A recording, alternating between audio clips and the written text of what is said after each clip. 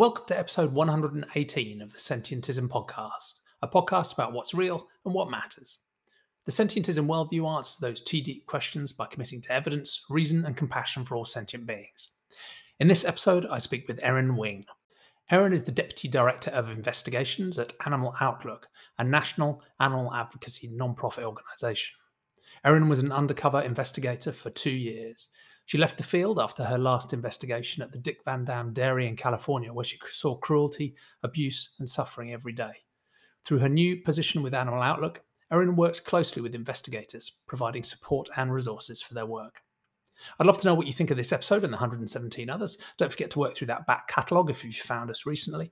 Every person who reviews and rates or shares our podcast with a few friends helps us nudge more people towards more compassionate, rational thinking. And that's exactly what we're trying to do. You can find out more about Sentientism at sentientism.info, where you can sign up for email updates, or just search for the word Sentientism on your favourite social media platform. You'll be made welcome in all of our global online communities. They're growing every week and are open to anyone interested, not just Sentientists. Thanks for listening.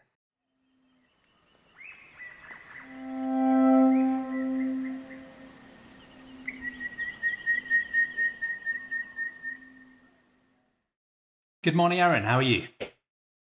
Good morning. I'm great. How are you? Yeah, really good, really good. Well, it's nice to have a sunny Portland connected to a sunny London. It's probably a rare occurrence when we get both, but yeah.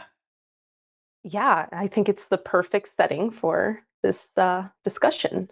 Sounds good, sounds good. Well, it's a pleasure to talk to you because I've followed your work for a while, so it's great to get the chance to have a conversation. And it's an honour as well to have you as a subscriber and a listener and a watcher to some of the conversations I've done so far. So you know this already, but it's a series of conversations about what I think of as the two deepest philosophical questions: what's real and what and who matters. And I have a clear agenda here, which I'm not hiding, given the name of the podcast, because I'm trying to popularize and develop this really simple pluralistic worldview called sentientism, which says that when it comes to thinking about what's real and what to believe, we should take a naturalistic approach using evidence and reason. And when it comes to who and what matters, the clue is in the name. We should have moral consideration and compassion for every sentient being, so any being that has the capacity to suffer or flourish in simple terms. But I have the privilege of talking in these conversations to an amazing, diverse range of minds, some of whom agree with sentientism and some of whom don't. So it will be great to explore your own philosophical journey and see what you think of the idea and how well it matches to yours. But before we get into those big questions, how would you best introduce yourself? Sure. My name is Erin Wing. I am the Deputy Director of Investigations at Animal Outlook, which is a national nonprofit animal advocacy organization dedicated to ending the exploitation of farmed animals in the United States. So I was also a undercover investigator for about 2 years before I stepped into this role that I'm in currently. And during the course of those 2 years, I conducted 4 different undercover investigations into a couple of different sectors in the animal agriculture industry. Yeah, thank you. And your insights are, I'm not sure it's possible to summarize them, but a combination of shock and awe. And I have deep respect for what you've done. But again, we'll dig back into that later in the conversation when we come to talk about the future and driving change. And I think you have a particularly unique insight into the nature of the animal industry. So yeah, it would be good to dig into that. But before we come on to those questions, let's go to these philosophical foundations, if you like. So the first question really is, what's real? So for many of my guests, that's a story about whether they grew up in a more religious or a supernatural or mystical context in terms of family and society, or one that was maybe more scientifically minded, more naturalistic, and how their philosophy has changed over time, if it has. So yeah, it'd be fascinating to know your story on epistemology, really, and how you think about the universe and reality and what to believe. Right. Well, I was brought up very religious, Christian, and I think that is sort of the more normal, expected background for any individual who's a person of color who is growing up in this country, where they're normally, most of the time, you'll grow up in a family that is sort of Christian, religious, go to church every Sunday, that type of thing. So Yeah. when I was younger, that was my mindset, and that was how I set sort of my moral standards based on what was in the Bible, what was in that book and what was taught in churches when I went on Sundays with my family, and then whatever moral teachings I received from my parents were directly pulled from those sources. Yeah. So that was how I formed that sort of idea of the way that I should walk through this world and the way that I should treat others, and having that ultimate goal of, if you do all these things, and was that the golden rule, do unto others as you would have them do unto you, Yeah. that was something that I actually really identified and connected with. And that was something I latched onto, and that sort of informed, and I think was like a teaser for the mindset I would end up developing now. Yeah. So And when I was, what variety of Christianity was it?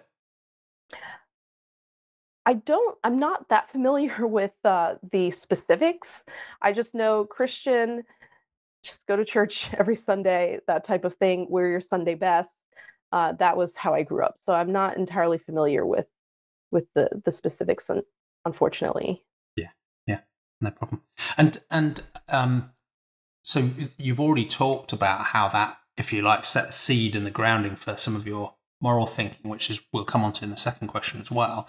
How did you feel about the belief aspects of that as well? Did that feel like an important part of the community and the belief system? Was the belief in a deity and the other things that come with that, and or was it more focused on the moral side that you felt the influence? I felt the influence definitely from the moral side, simply because I was more invested and interested in the aspects of religion that influence people to be good to others Yeah. in a variety of different ways. I think was definitely a point in my life where I started to question uh, whether that was as effective to sort of base the way that you treat others on standards that are established within that religious context, because there always seem to be some exclusions. There always Yeah. seem to be some conditions. And for me, I just liked the simplicity of that golden rule: do unto others as you would have them do unto you. And others encompassed everyone, whether they be humans, whether they be animals, or children, women, men, everyone, regardless of what their sexuality might be, their backgrounds, or whatever they identified as, etc. It just I just took it as Yeah. others meaning everyone. Yeah. So So you that like the was where golden rule, but without exceptions. Yeah. yeah, that was where I most, connected to. Yeah.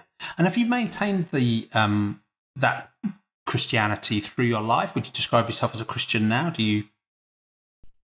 No, I wouldn't.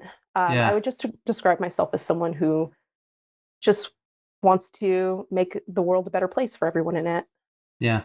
And was that a conscious decision to, if you like, leave Christianity, or is it just something that's faded away a little bit, or how's that transition, that process worked? Because for some people, it is just a fading. It's almost unremarkable. For other people, it can be quite a traumatic thing to work through psychologically, socially, difficulties with family and so on. Was that how did that process work for you?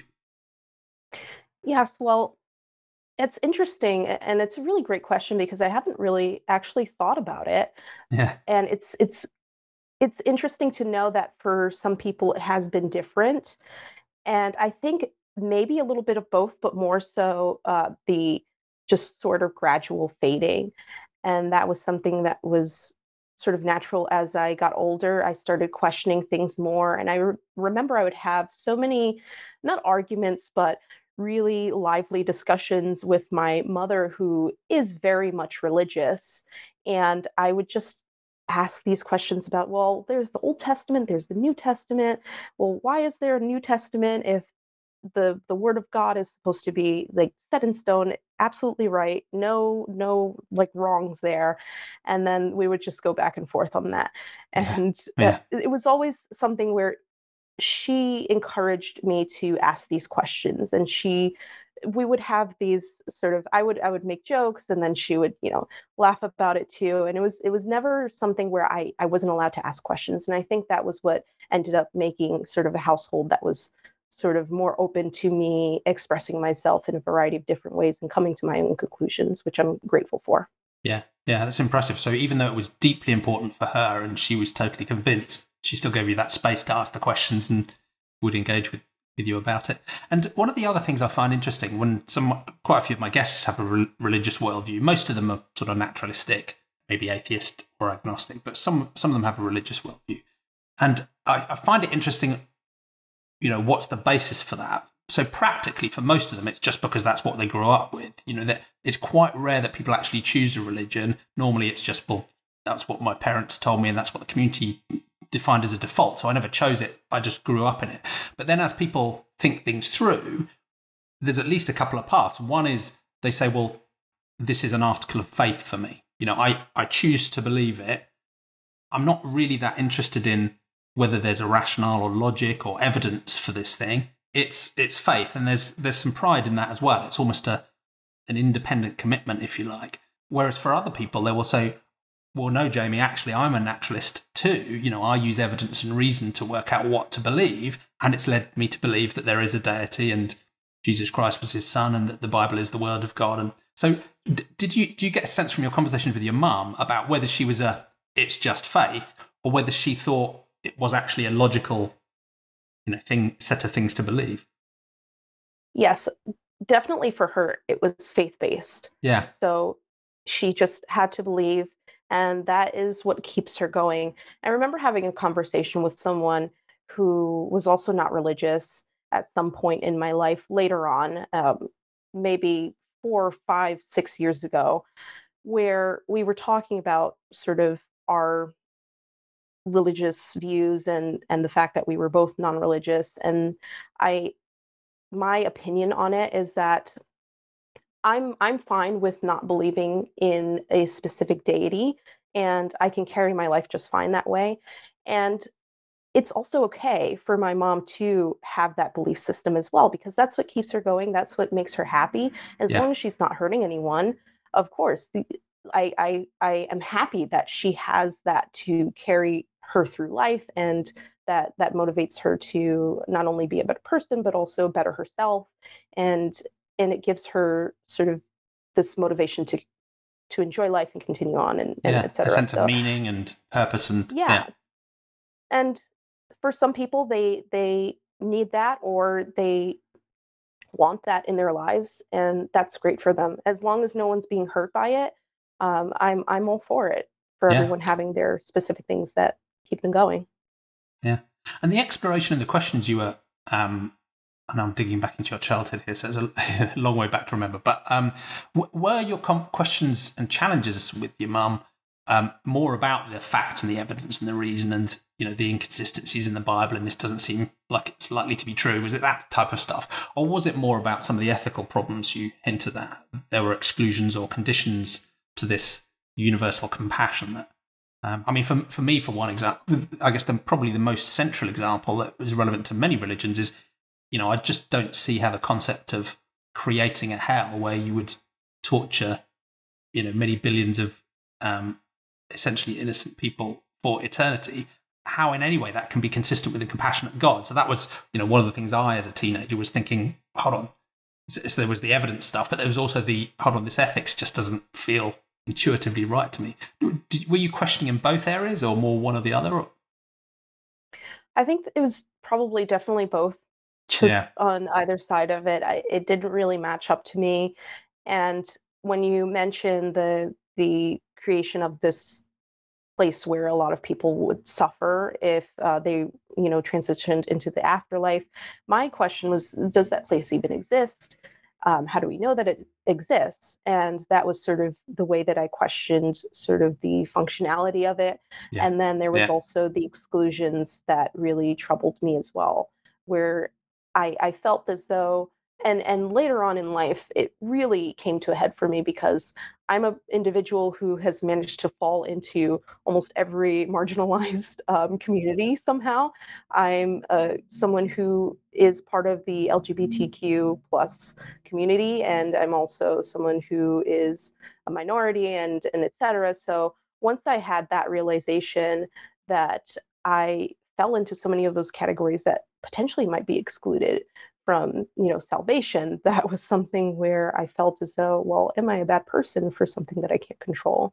Yeah. So there's the other thing about it that sort of made me question as well. Yeah, you're ticking so many of the wrong boxes from a sort of conservative Christian worldview that, yeah, it sort of brings it to a pretty clear point, doesn't it? So, yeah, thank you. So, how would you describe how you think about reality and epistemology now? Are you, because some people who've moved away from a formal religion, like me, become quite a sort of boring naturalistic atheist, if you like, or probably maybe an extreme agnostic. I just think it's vanishingly unlikely there's a God. So some people follow that sort of classical path.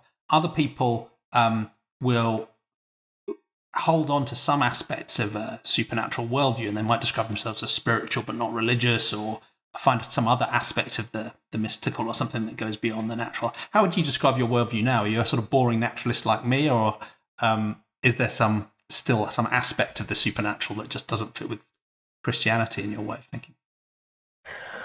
Well, I would probably say maybe some aspect of the supernatural. How was I able to get through 2 years of undercover investigations and, you know, get Yeah. out and not be harmed or anything like that? So I had quite a bit of luck, and maybe it has to do with the supernatural.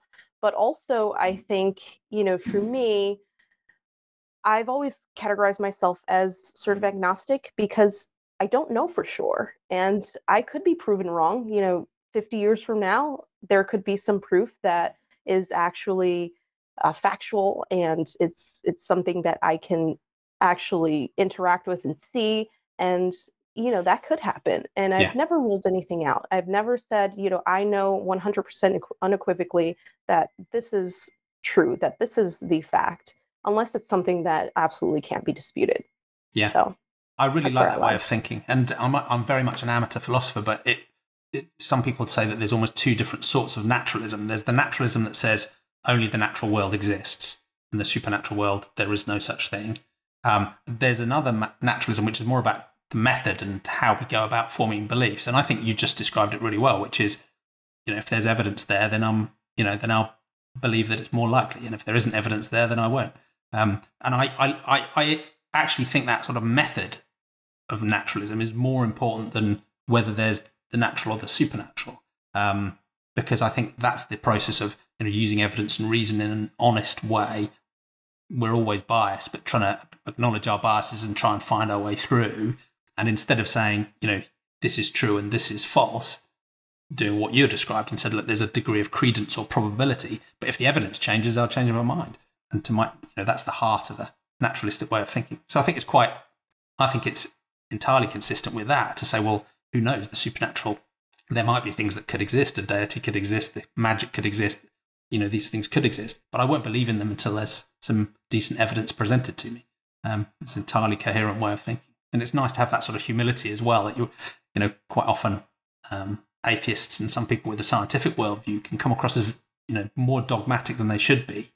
They're totally confident that a certain thing is the case, when actually, who knows? We should always be open to new evidence. So, yeah, thank you. I definitely try to maintain that humility throughout my life in all types of things, because I never know. And I don't like to keep myself in sort of like an echo chamber. I know that can be difficult nowadays, especially online with social media, but I try to keep myself open to a couple of different, opinions or whatnot. And then as soon as I know that that's not true, then, I have my opinion that I can form, and it's based on fact. And that's good enough for me.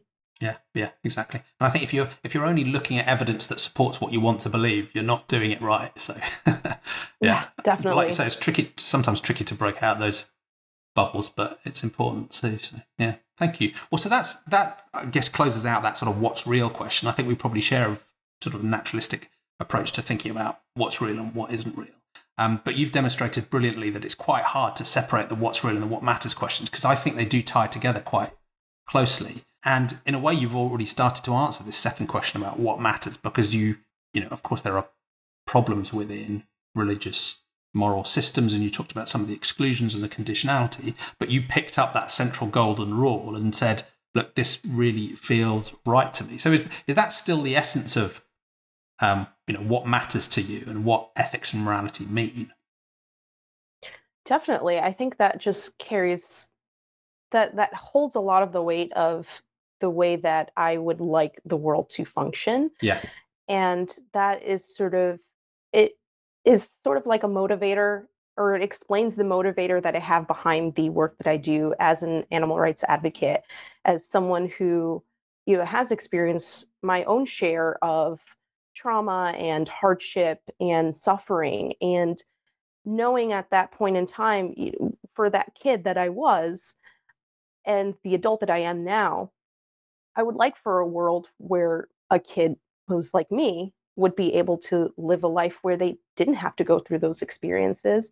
And if that is the case for that one child, that's going to have to be something that we implement, throughout the world in a variety of different cases and a variety of different ways for all living beings. In my opinion, if you have that as your moral standard, then everyone else is going to fall into that, under that umbrella of doing for others what you would have done for you. Yeah. And I think it's interesting that you've held on to that ethical core, even as you've moved away from a Christian worldview, because I guess one of the things I find frustrating about some of the religious morality is that there's almost this implication that the reason we're being compassionate isn't because we actually care about the others. Ultimately, it's because God commanded us to be compassionate.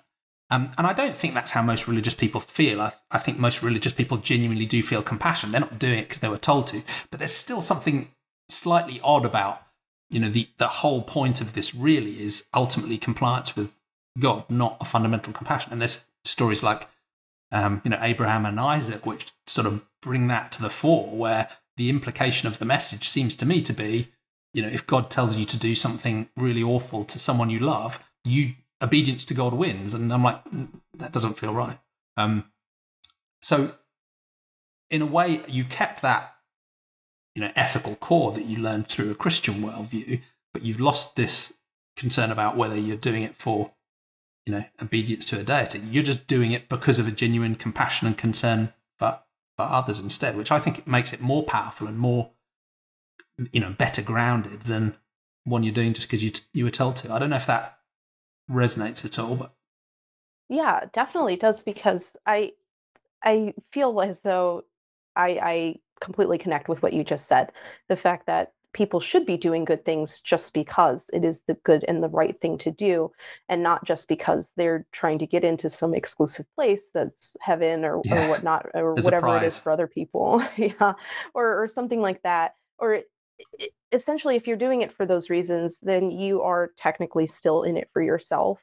And I think the world would do better if it was more of a selfless place. And I think nowadays what we're seeing is a lot of suffering is being executed on a lot of people who are vulnerable, and animals falling under that umbrella of the term people for me.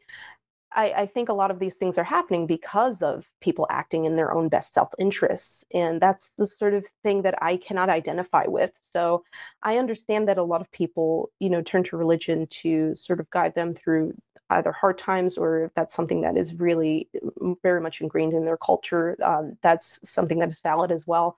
But we also have to ask these questions, why are we doing these things that we're doing? And then when that person isn't holding themselves to that standard, what do they think of themselves? And is there sort of like a self-destructive idea or concept that arises within the being that is ascribing to that religion? And is that harmful to the individual as well? So yeah, there's really good questions to ask.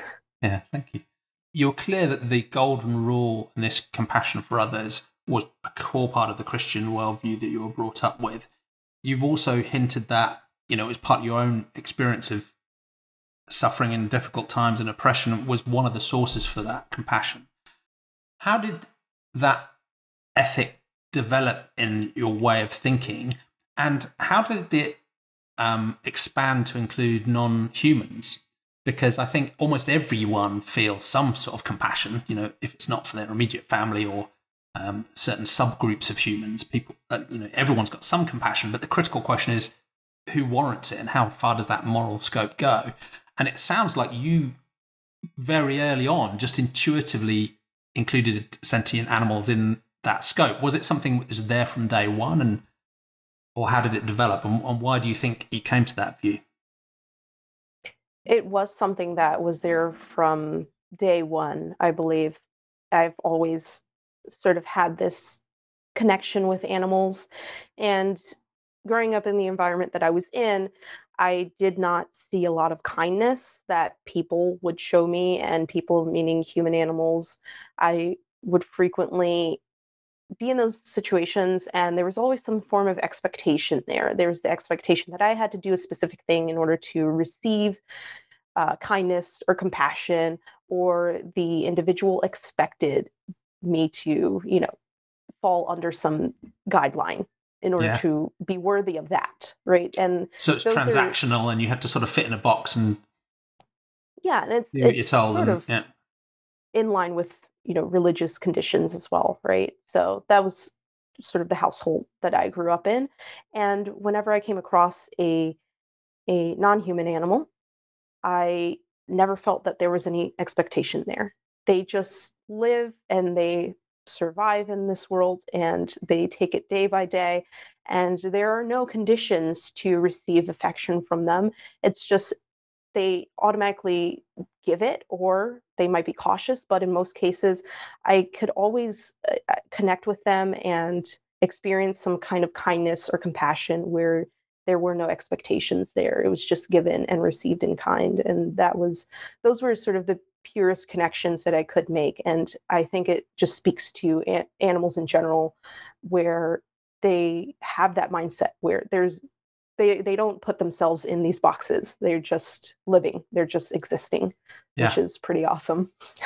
Yeah, it's interesting. It's almost it sometimes feels like it's the state that many humans are trying to achieve, where it's just genuine and natural and flowing, and there's not too many annoying, noisy internal voices in the background, nagging away at you. It's just a different mode of existence, and I'm sure there's we have a lot in common. I'm sure they have their own anxieties and their own worries too, but it feels like that the way you engage with non-human animals just sets such a stark contrast against what you were finding from some of the other humans around you too. So there's that sense of reassurance and immediacy of connection and a genuine unconditional compassion from them. And so in your sense was just you reciprocated that. Yes, I clearly remember there was one point in my life when I was really young, and I was walking to school one day, and every time I'd walk by this particular house, there was a huge fence that was sort of really blocked off. You couldn't really see what was on the other side, but you could always hear a dog, and they sounded like a really big dog barking, just sounding sort of scary. But I was always really curious about who was on the other side of that fence. So one day I was walking to school, and I just happened to put my hand against the side, the fence. And instead of being mauled or something horrible happening, losing fingers, I just felt a wet nose and breathing, and just having that interaction with that individual. And I didn't feel any type of fear there. I just felt like this is someone I'm saying hello to. I've never seen them before, but I've always been curious about them. And it turns out they're not as scary and horrible as some people believed that they were. So that was something that I remember. Yeah, I like it. And were most of your experiences with non-human animals like that? Was it neighborhood, or did you have companion animals, or did you have any experience of farms at that time? Which animals did you build relationships with?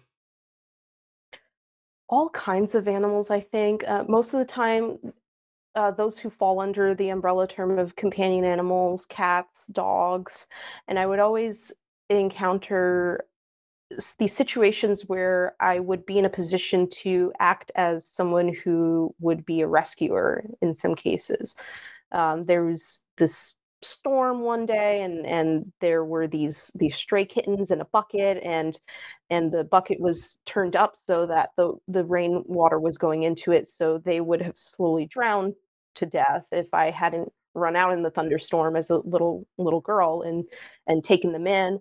And the stray dog one time was loose in our neighborhood, and then the neighborhood kids were sort of harassing this dog, and I was the one who stepped in because I felt some type of compassion for them, and I, took them in. And that there were always these cases where I would be in the position to be sort of the rescuer, and I think that eventually influenced me to become an undercover investigator at some point. We can see your path, the early steps. Yeah, and one of the big challenges, of course, in this space is food, because I think many young people would have some sort of similar experiences with non-human animals where they develop a very natural affinity, sense of relationship, a sense of compassion.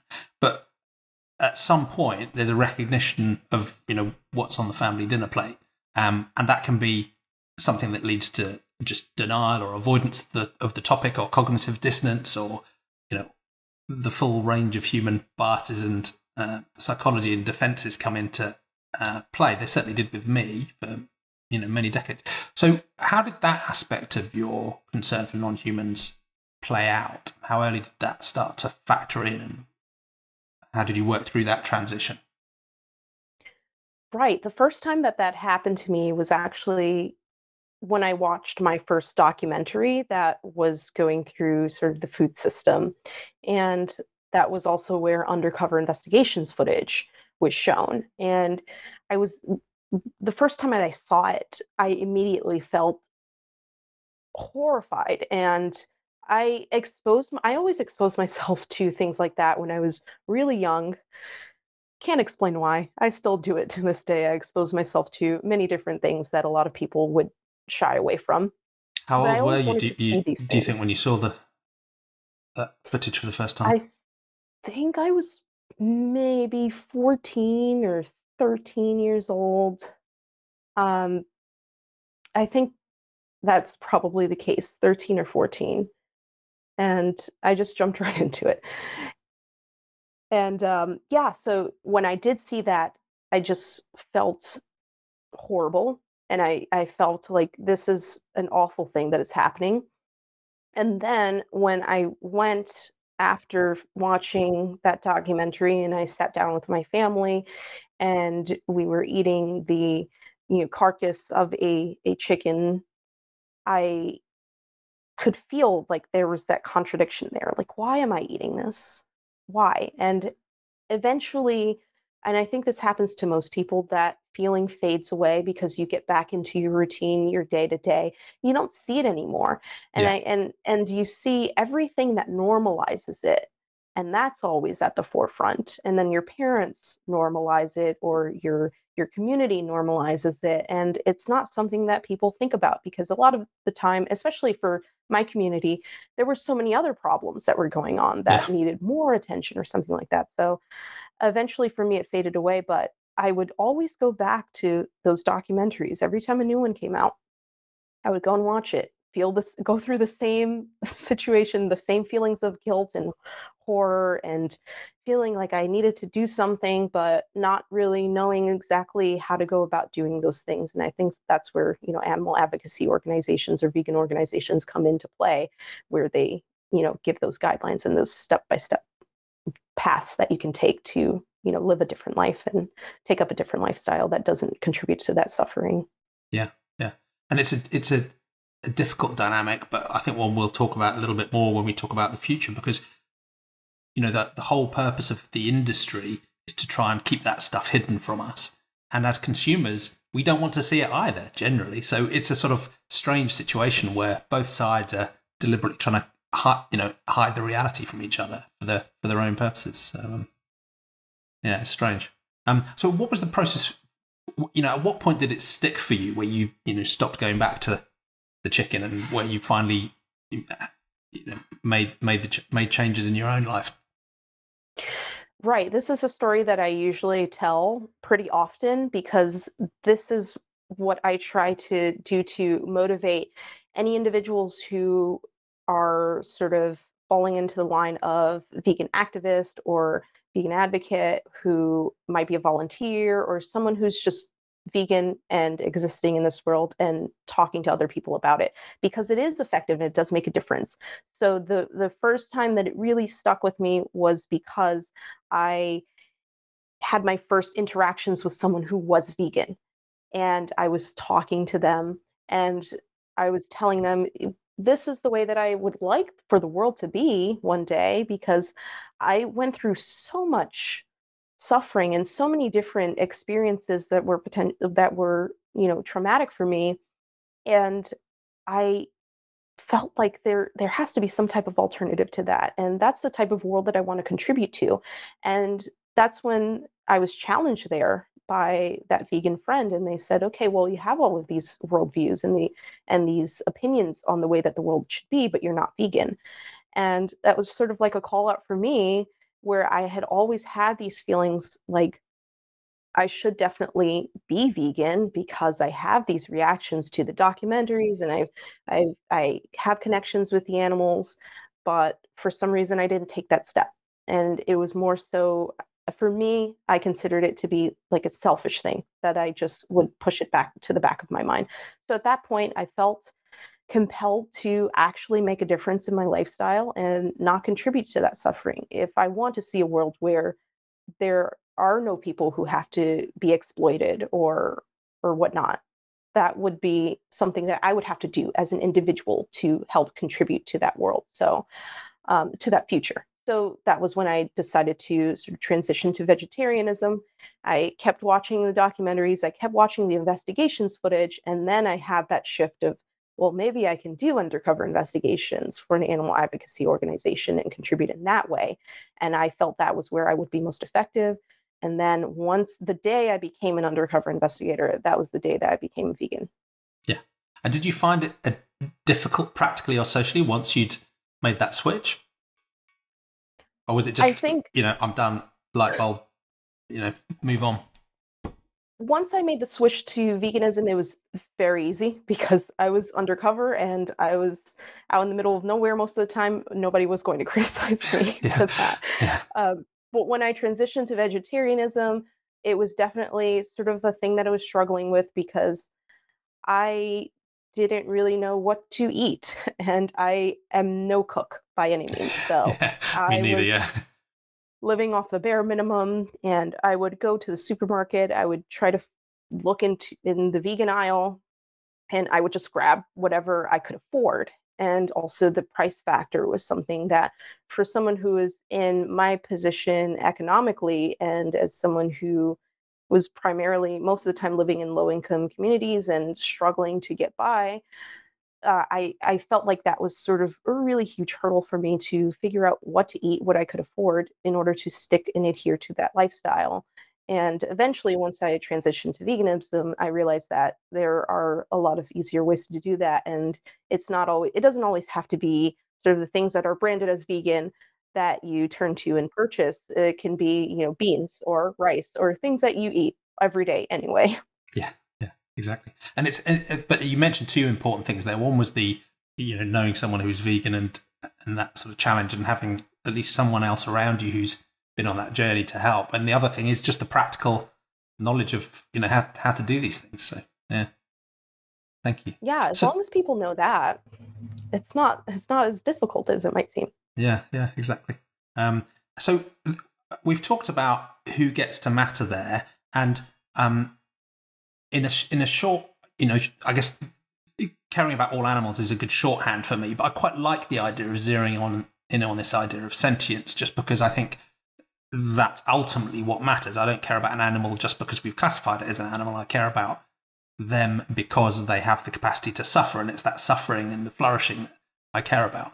So is that where you'd set your boundary of compassion now? Would you say it is all animals or all sentient beings? Or what do you think about even going beyond sentience to having compassion for things that can't suffer, like plants or trees or rocks or rivers or environments or ecosystems? Because some people will criticize sentientism and say, look, you're not going far enough. You're almost discriminating against, the biosphere and ecosphere and things that don't suffer. Yeah, I think a lot of detractors would also turn to that. Well, I mean, you're vegan, but what about all the plants, et cetera, and you're killing them? And for me, I think blocking out all the noise, I love nature and I would like for it to be preserved. I think that's really important. And I don't know, I'm a tree hugger. I go out hiking and I interact with the plant life around me. I touch the leaves. I will stop and hug a tree every now and then because I recognize that they do have this ability to try to survive.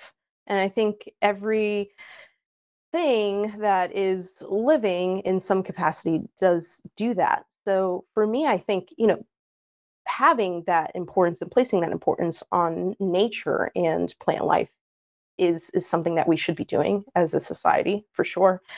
And I think what we have to do is sort of look at what we have proven to contain sentience. That is absolutely important. Yeah. Because a lot of people, and specifically the animal agriculture industry especially, will have and try to convince people that these non-human animals do not feel any type of pain. They don't have the capacity to suffer because it's easier to think of them as products, as just food. Yeah. And I remember watching this one, and this is just how prevalent that mindset is throughout the world that we live in. I remember watching this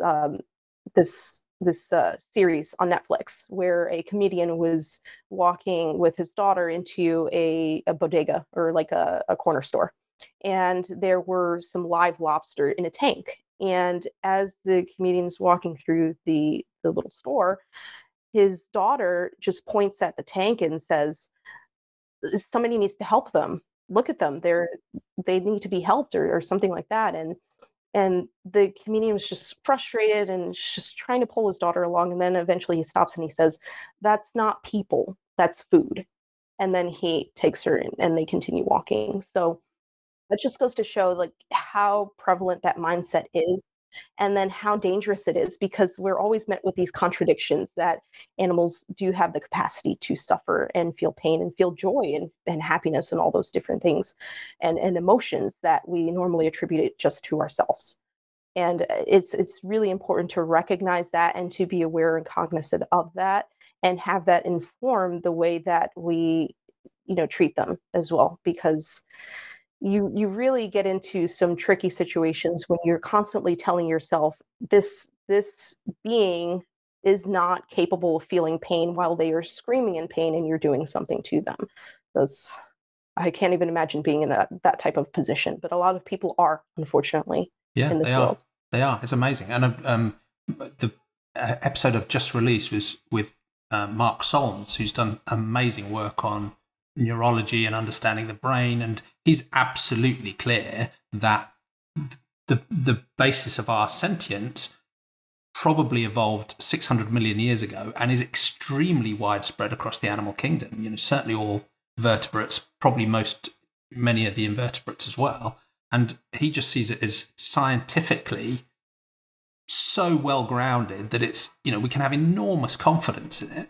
But he said there are even scientists, who even study animal behavior and animal psychology, who still maintain that they can't really experience suffering in the same way as human animals can. It's genuinely bizarre. It's a sort of strange, deep-seated anthropocentric arrogance. And of course, when it comes to the animal agriculture industry, a very self-serving lie that people like to believe. And that's quite an interesting example as we come to talk about how can we make a better future for all sentient beings. Part of my rationale behind this idea of sentientism combining both a naturalistic approach that focuses on beliefs and credence and a compassion that's grounded in sentience and a sentiocentric compassion is because I think we need both. So when many people look at the animal agriculture industries, for example, and you or I might look at that and go, look, how can that exist? Because surely it's a failure of compassion. Surely it's because humans just don't care about these billions or trillions of animals in farms and being fished. It's a failure of compassion. It's an ethical problem. And that's part of it, but that's not all of it. I think just as big a problem, maybe even bigger, is that people believe fabrications that then enable them to carry on doing what they're doing. So they will believe, animals can't suffer. They will believe that farming can be humane. They can believe that animals don't grieve or, aren't stressed by seeing what's happening to their family and group members. So it's a combination of, false beliefs and fabrications as well as failures of compassion, and we need to address them both. But and what you laid out there was a great example of that. If people genuinely believe or kid themselves they believe that animals can't suffer, it makes their life much easier because, yet again, they don't need to change. And us humans love having excuses not to change. Yeah, for sure.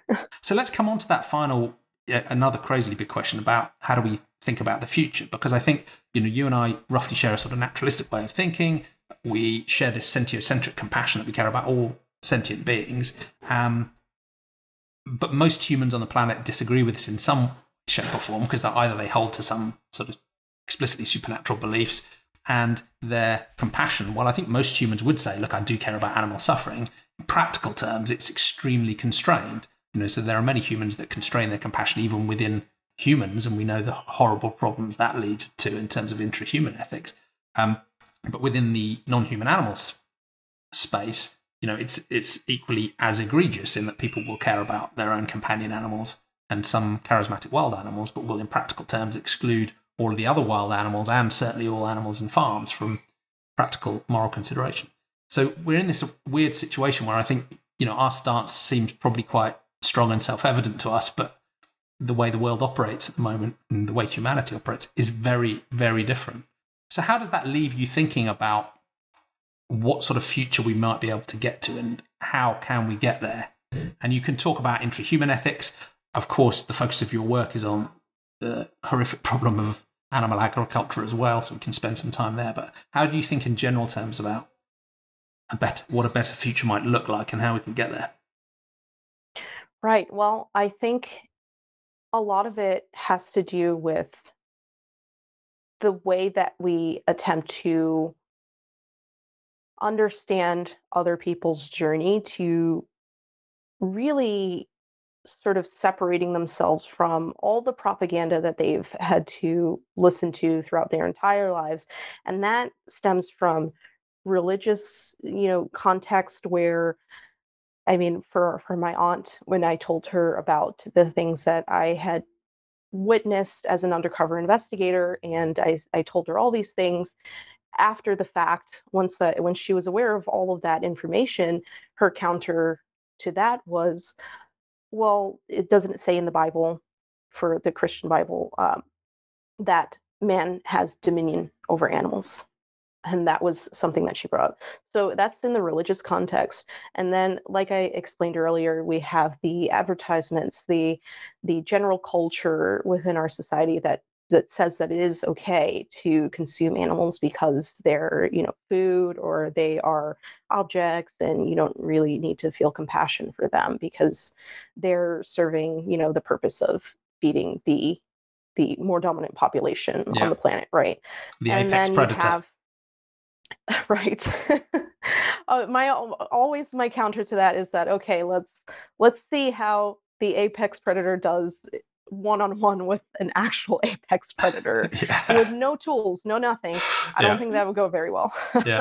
But yeah, I mean, there's that, and then there's also the lies that are put forth by the animal agriculture industry that profits from all of these beliefs that people may have. And you have all of this that people have to fight against to break out of. And then you have the culture as well within their community, within their, family unit, their family structure. So you have all of these ways that people are influenced. And you have to understand that it can be really hard for people to break out of that. But the best thing that we can do is have that understanding, but also don't, compromise as well. And to absolutely, stay strong in your stance on what your belief is, because that's what these non-human animals are sort of relying upon and waiting for us to do, right? I think that for me personally, I feel as though they are the animals that I've come across are incredibly just these resilient beings that I would not be able to endure what they endure on a daily basis, but they do. And somehow they continue to survive day after day in the conditions that they're in and with the exploitation that they experience. And I feel as though they are waiting for us as, human animals to come to that conclusion, to come to that realization that this is wrong and we shouldn't be doing these things to them.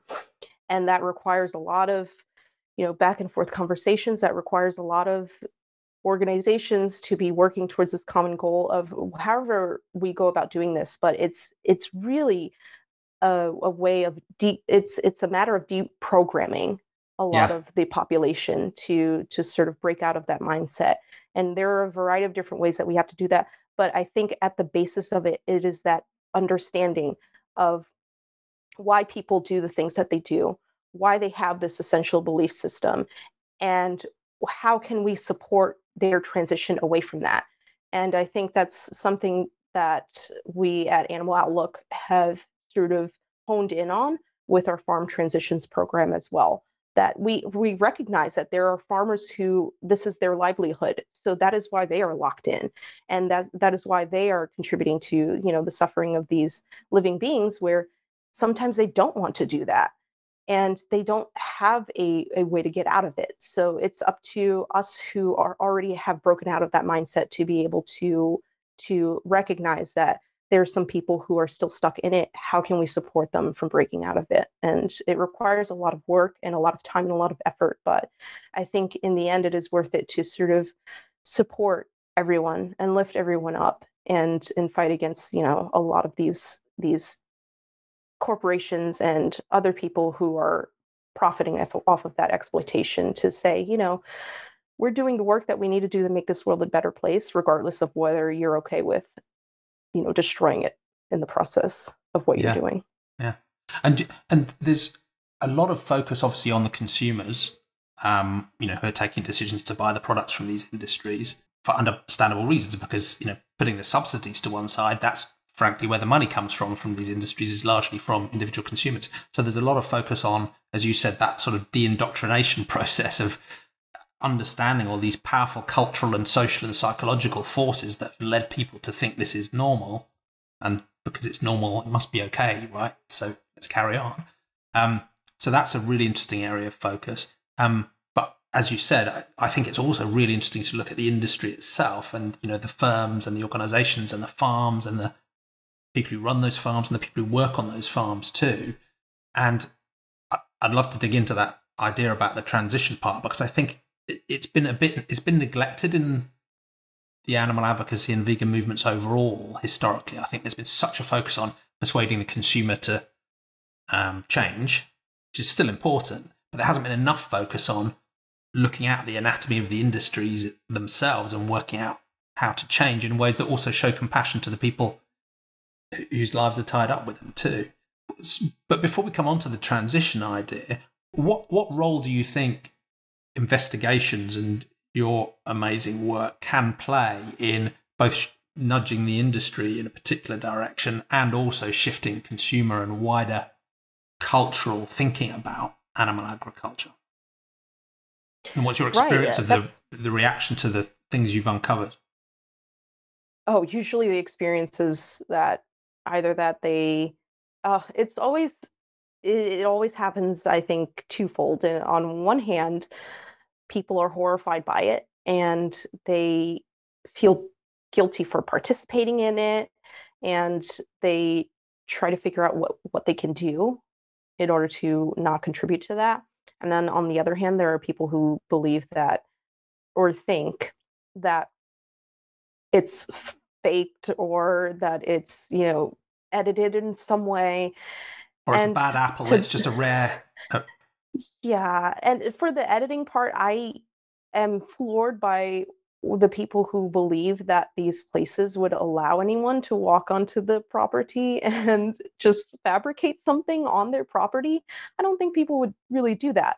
So it's always absurd when that argument is brought up. But in terms of just the bad apple thing. I think that's also someone who is, if they do make that excuse, that's someone who's really locked in and they don't want to feel like there's nothing else, there's no alternative, because that's what they feel in that moment. If there are no just bad apples, there aren't just singular farms that are awful, what do they do? And that's something that they've done for their entire lives. They've consumed animals, and that's what their parents did before them, and their parents, and et cetera. And what do they do? Like, how do they feed their children? And I think that's something that we really have to focus on as well, is that, some people are in positions where they have to, struggle with that, cognitive dissonance, and we have to be mindful of that. But when it comes to investigations in particular, I believe that they are powerful because they make people ask these questions, right? They make people ask whether there are some good farms, and then they're open to receiving that information that no, there aren't, because of these variety of different factors. And number one being that every farm is exploiting an animal, regardless of how large it is, how small it is, whether it's organic or non-organic, et cetera. So that opens up the ability to make these conversations and have these conversations with people. And then on the other hand, it does hold the industry accountable in many cases as well. And when it comes to just how that footage interacts with the industry as a whole, I think it challenges a lot of the notions and the propaganda, in my opinion. That's what it is, that is put out and put forth by the industry, where there's that picture of the happy animal grazing on a green pasture, and that's what's placed on the labels. And they don't have to say it explicitly, but that's what's in the advertisements, that's what's on the labels in the supermarkets. And that's the idea that they're putting forth for people to believe in. And for people who have never been at these places and they've never grown up in those types of environments, or if they have, they see just all the best parts of it. If there are people who grew up on farms and worked alongside their family, those are the memories that they have that are tied to sort of the behaviors that they're practicing, and the mistreatment that the animals have to go through. That's something that falls by the wayside. So when it comes to investigations footage, it just completely flips it on its head, because it's what happens when no one's watching, and when these places think that no one's watching. And that's where people are at their most natural. They're going to do the things that they do all the time, because there's that expectation that they can get away with it because it's hidden behind those closed doors. And once investigations blows those doors wide open, the industry then turns and says, that's just the one farm. But how many times can they say that? There's been so many different investigations where all of this cruelty and all of the mistreatment that the animals have to endure is revealed. And every single time they have the same excuse. I mean, in my opinion, maybe one day they switch it up, but at this point, people have to begin to question, okay, well, if that's the same thing every time, and that's just one farm, if we look at the body of work and of investigations, that adds up to a lot of farms. So eventually that's not going to be a thing that they can turn to. And the more that we have these investigations that happen, the more that we can disprove that theory that this is something that is okay. Because all the time, every single time an investigation comes out, people realize it, and then the proof is in the visuals and the audio, that this is not okay, and it's something that we have to definitely move away from if we're going to progress as a society. Yeah, that transparency is absolutely critical. And I've got so much respect for the work that you and other investigators do, because most consumers don't want to go into these places because they just don't want to know. Most people who have genuine compassion for the victims don't want to go into these places because it's horrific to experience those things just through a basic human empathy. And you made enormous sacrifices at being willing to break through that door and put yourself through some terrible situations, bearing witness to those victims being harmed for the good of those victims. It warrants enormous respect. And when you've been in those situations, how do you come to feel about the other people who are working in those farms? Is there a sense that these are ordinary people just doing what the industry does? Are there other instances where it's explicitly some form of sadistic cruelty. And how do you feel about the other people working in these environments? Do you see them as perpetrators? Do you see them as also being victims in some sense of the system? How do you think about the other humans in these environments? Right. Well, in my opinion, you could definitely be a victim and a perpetrator. Yeah. They can definitely, go hand in hand, depending on the situation, depending on the individual. And I think most of the time that might be the case, right? Because when I look at sort of the perpetrator aspect of it, I look at what environment is being cultivated to allow that behavior to be something that is accepted, right?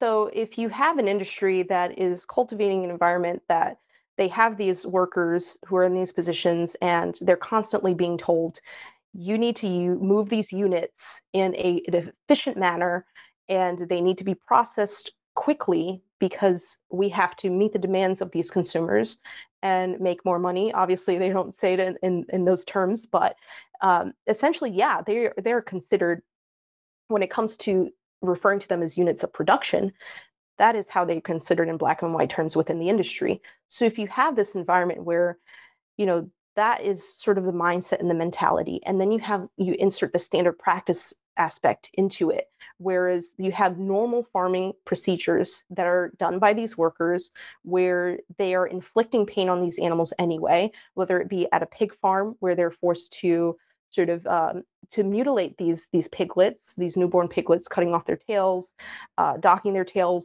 cutting parts of their ears off, and then castrating them without any pain relief.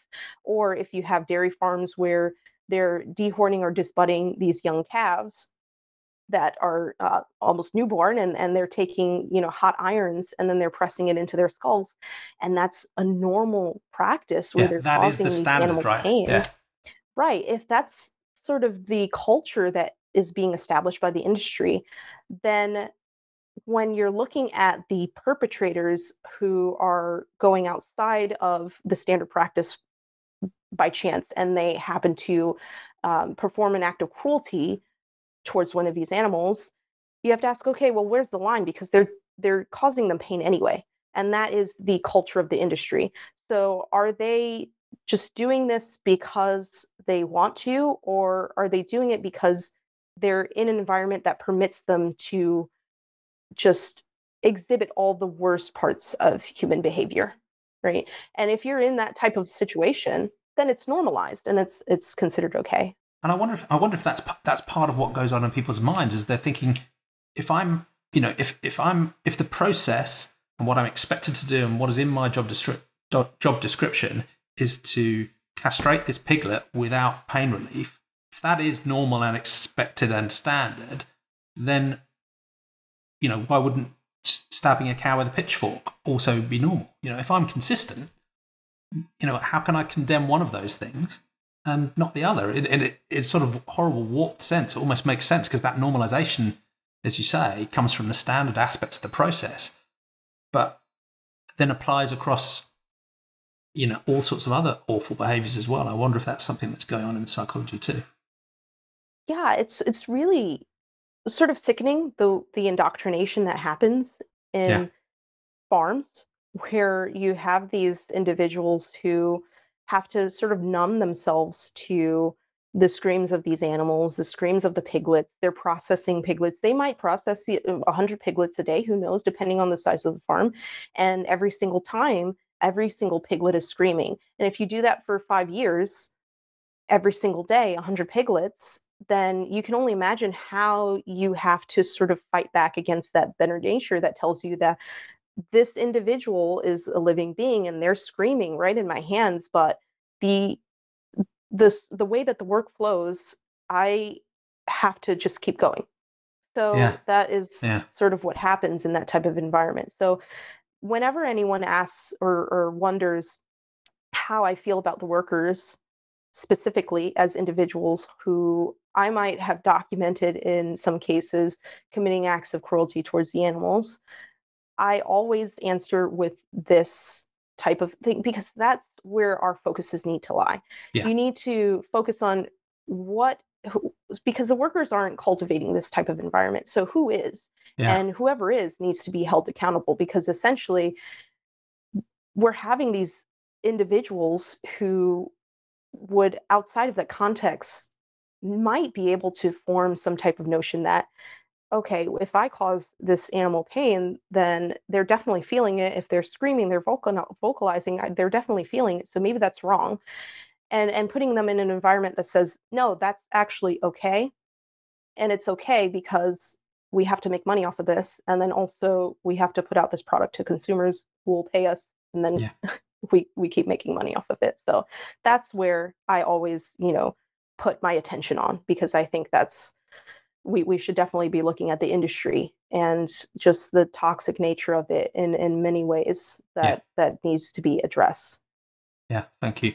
And it would be good to spend, if you've got a little bit more time, to talk about the transition idea, because I think that's practically deeply important, but it's also a sort of emotionally impressive thing to do, because by definition, we're looking at this thing that we think is horrific and still recognizing that, as you say, even the perpetrators are themselves victims, and we need to have compassion for the people in these systems as well.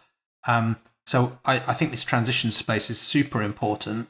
And historically has been neglected. So I'd love to know a little bit more about how you think about transition, partly because sometimes it's the thinking around it can be a little bit naive and wishful thinking on the animal advocate side too. It can be just, why doesn't the rancher just, transition to being a sanctuary and start growing hemp, and then all the problems are solved? And my amateur understanding of it, it's not quite that simple. So how do you think about the transition space and how much progress we can realistically make there, and how best to make that happen?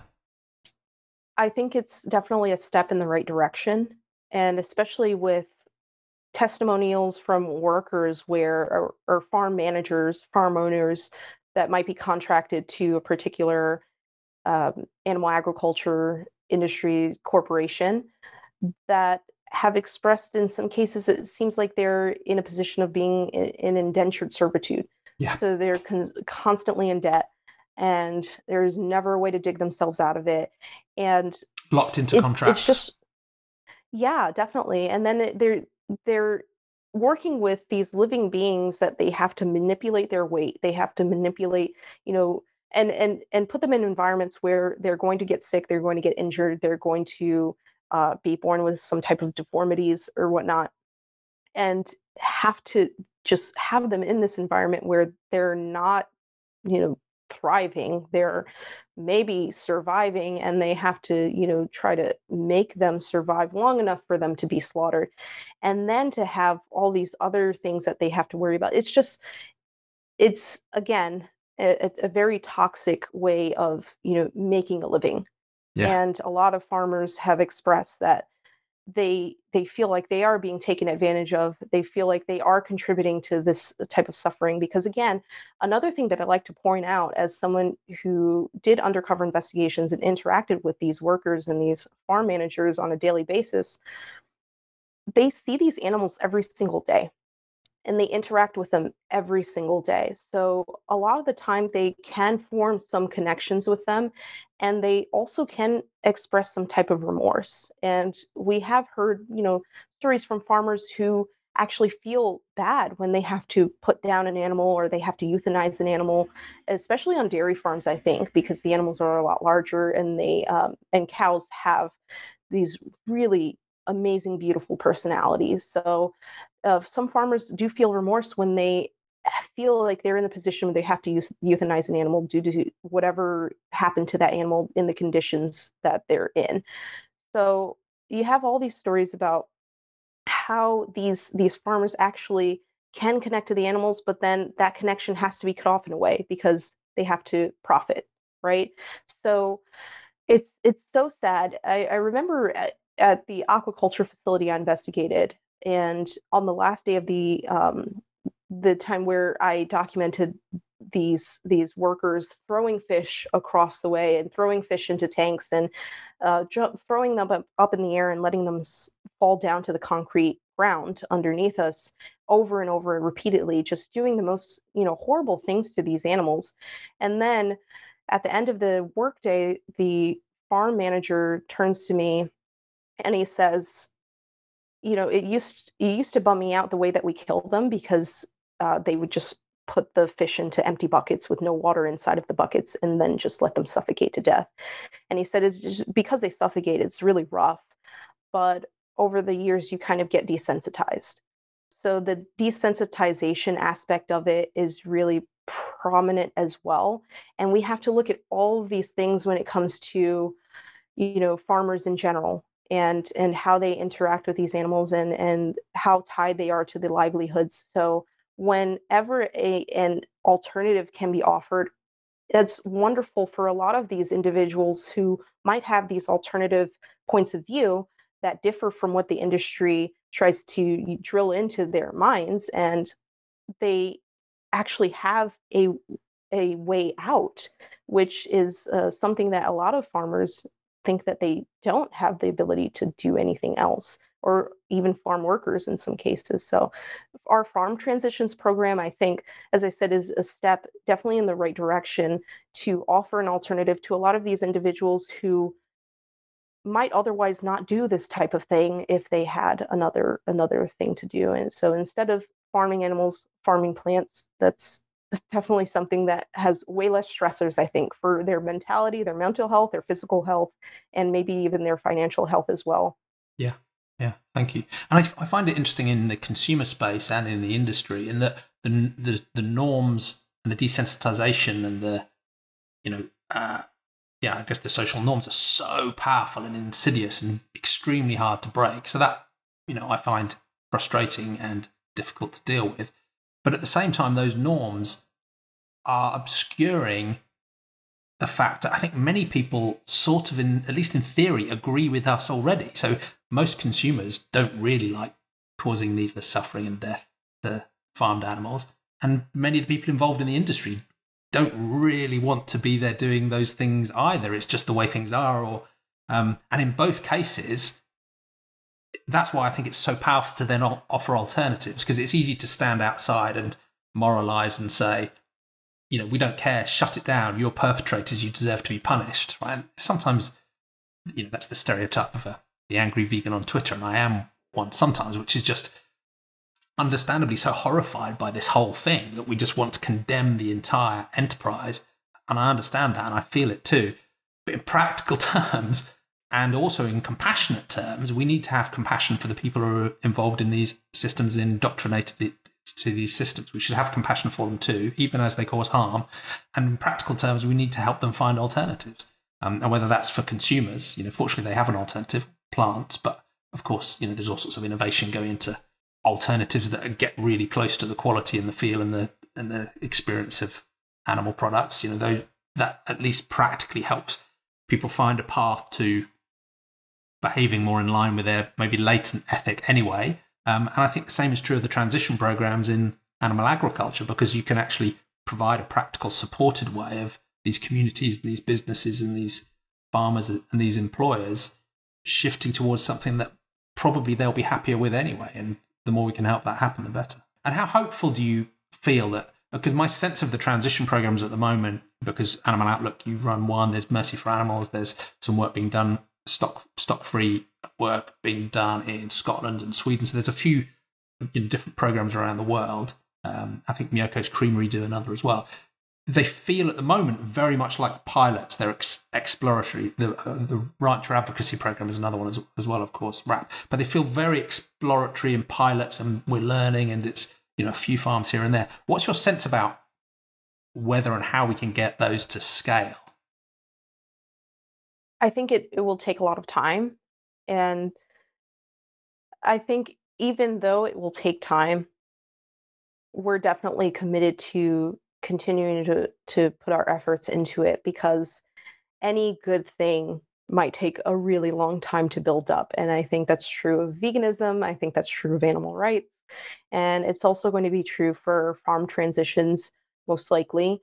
But it's something that is never really been offered before in this type of capacity. So it's new, it's innovative, and it is 100% rooted in compassion on both sides of the aisle, right? It's not just for the animals, it's also for these human animals who are locked into these worlds that they want to break away from. So the fact that we are offering for them to be able to do that, I think for me personally, I completely identify with that because a lot of the farm workers that I interacted with shared a lot of the same culture that I do, had a lot of the same background that I do because I am a descendant of immigrants as well, and a lot of those farm workers will be immigrants as well, and Hispanic identifying and having that Hispanic background. So Yeah. that's something that I was able to share the same language with these individuals, and I was able to talk with them, chat with them, and in some cases they feel like they have no other alternatives. So the fact that there are alternatives out there that aren't exploitative as Yeah. well, it's just showing the world that there is a better way, there's a better path forward, and it's just a matter of getting the messaging out there for one, which I think is a little easier to do in the world that we live in today because a lot of things can go viral or be promoted on social media, and that's something that a lot of people do have access to.